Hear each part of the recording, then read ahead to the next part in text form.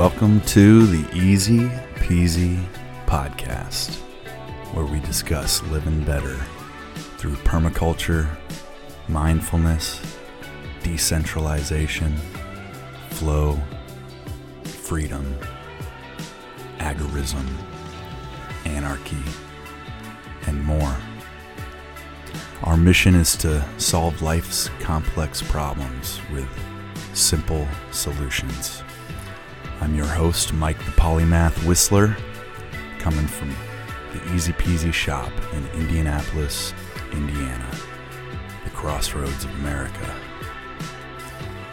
Thanks for joining. Stay the same, 'cause it's all that you know.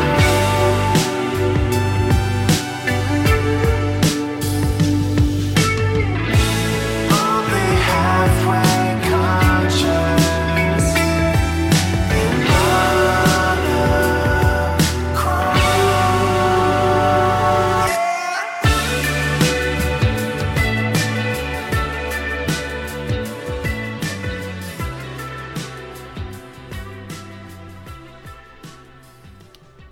How's it going, everybody? Welcome to episode 69 of the Easy Peasy Podcast.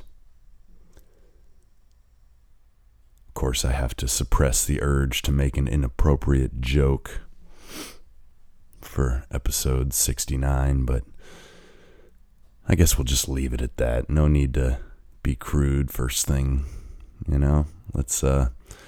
Let's ease into the show, shall we? Plus, I'm not really trying to talk about silly things today. You know, I'm not trying to be overly serious either, but I had a bit of a moment of realization just now. You know, I was about to hop in the truck, go get some laundry done, you know? I gotta go to the laundromat. But I was listening to one of my favorite podcasts. It's called the Survival Podcast. And I've been listening to it for, I don't know, going on 6 or 8 years, something like that. I think I've been listening since 2015. And the host, Jack Spirko, you know, he's a funny guy. He's a bit like eccentric, you might say, very, very passionate, very excitable, and he is a diehard survivalist, you know, prepper, permaculturist, and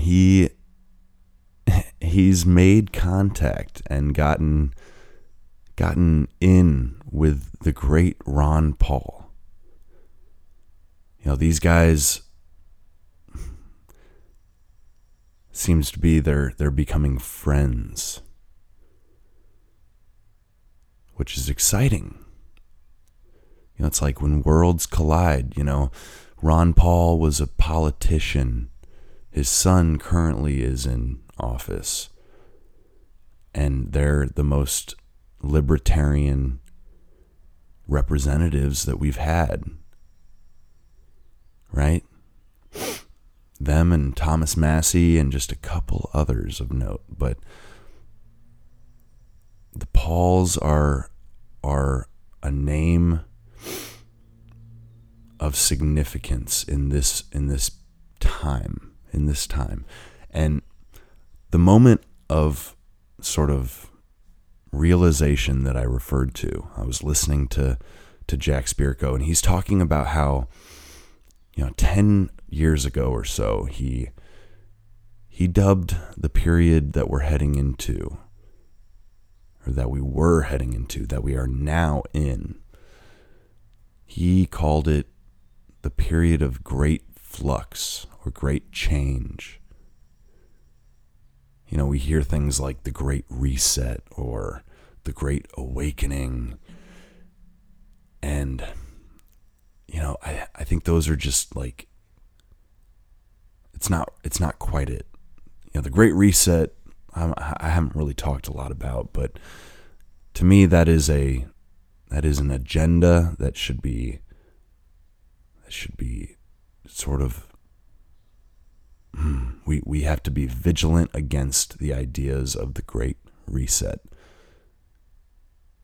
You know, the ideas they have for our food system alone, let alone the financial system, you know, it's not the road we want to go down. You know, this Klaus Schwab character is like a genuine villain. It's kind of terrifying. It's almost comical, though. At the same time, it seems surreal. It makes you wonder what kind of simulation we're living in. But this idea of the great flux, the great change, you know, that I can understand, that I can get behind. And it seems right. You know, it seems like we are in a period of great flux. And the convergences that are happening are pretty wild. You know, the intersection of different cultures and different communities, and sort of the I can just sense that, like, people are being drawn towards permaculture. You know, permaculture is about to have its day in the sun if we let it. And it's exciting. It's exciting. I've struggled to be optimistic at times, but generally speaking, I am highly optimistic about our prospects, because I know that there's immense untapped productive capacity. You know, we can have a robust food system if we just get our shit together. And, you know, some people think we need to resort to eating crickets and mealworms and soldier fly larvae, you know, packaged and processed and seasoned like beef. You know, bug burgers. Forget about plant-based. You know, they're going to start feeding you crickets. It's going to be the cheapest option, and it's going to be disgusting. Might taste okay, but, you know, it's not to say that insects aren't like a potential food source, but it's a war on real food. You know, lab-grown meat, that's the other one. I'll pass on lab-grown meat. I don't care if you tell me that it's, you know, by all accounts, identical. I don't care. It's not right. It's not real. It's icky. It's disgusting. And those of us who choose to go our own way and to produce our own food, you know, we have to figure this out. We have to do it. We got to do it efficiently.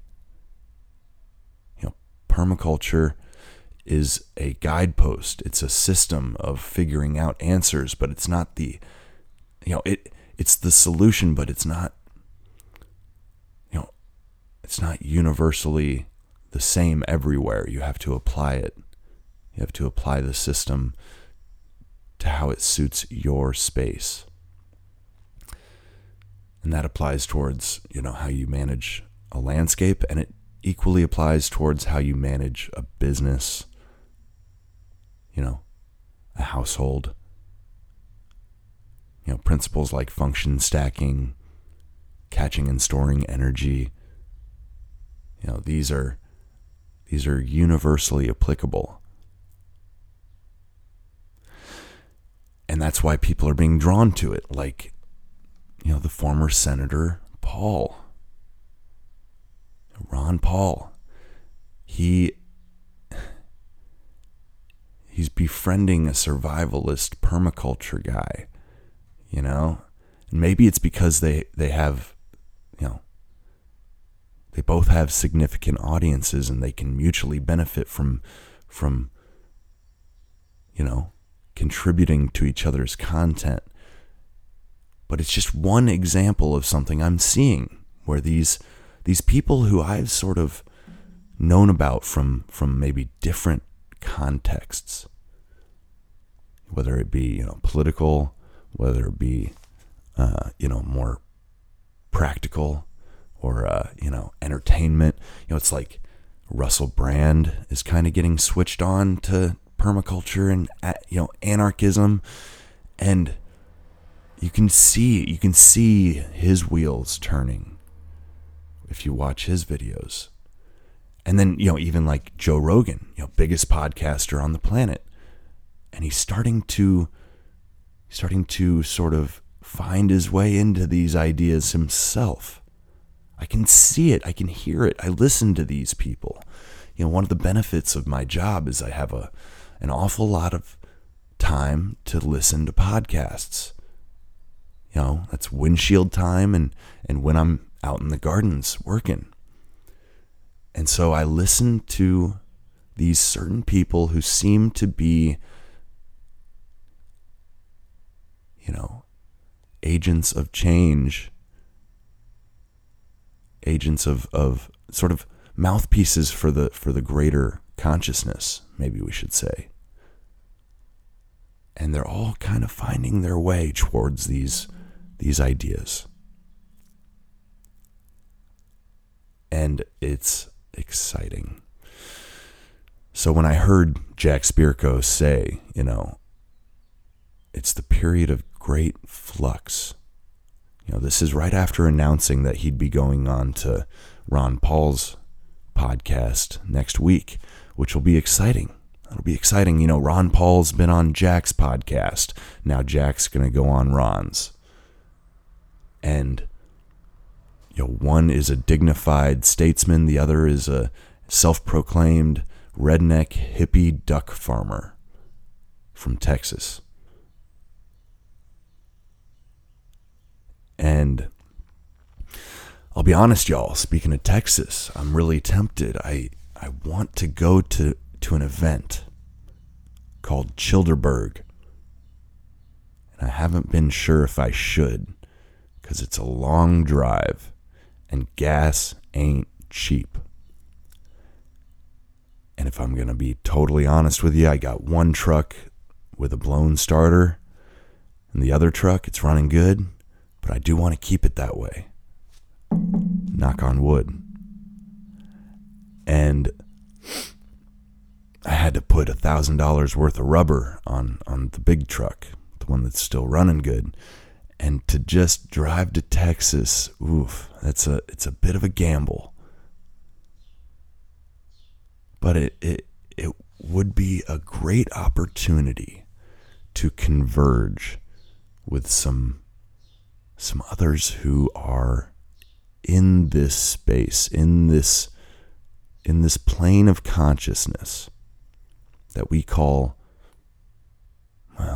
we got different names for it, don't we?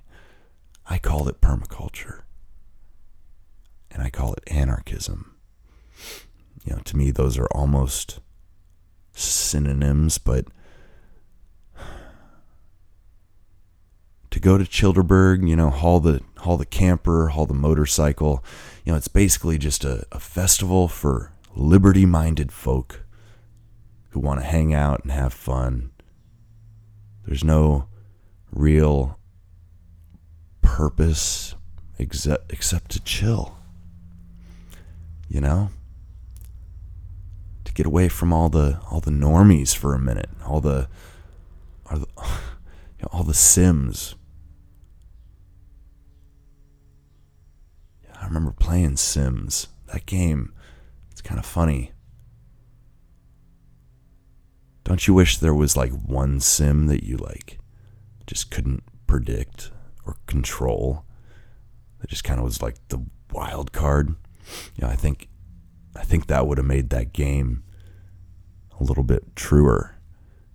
Most people are just, eating, sleeping, doing something that amuses them, keeping their happiness points up.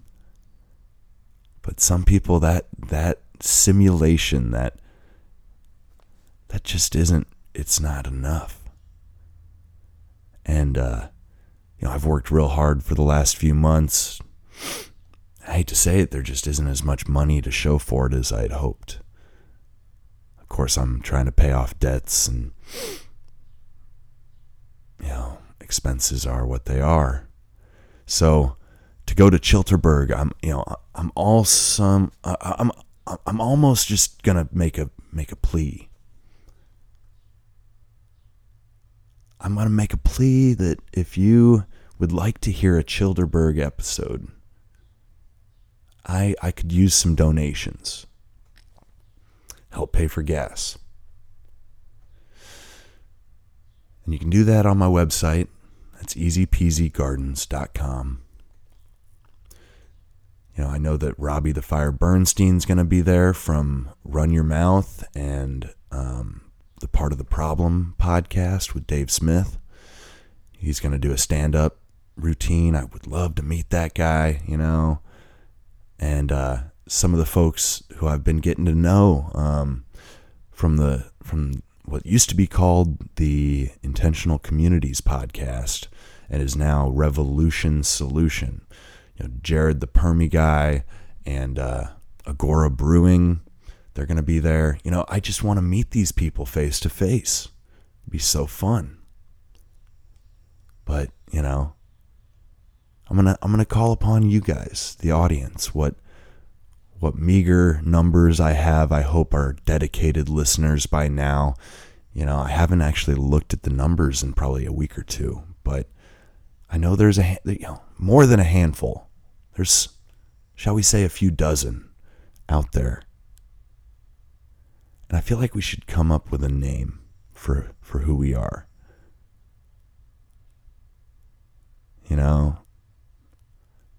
We're the Easy Peasies. Something along those lines. That's a little cheesy, but that's the point, isn't it?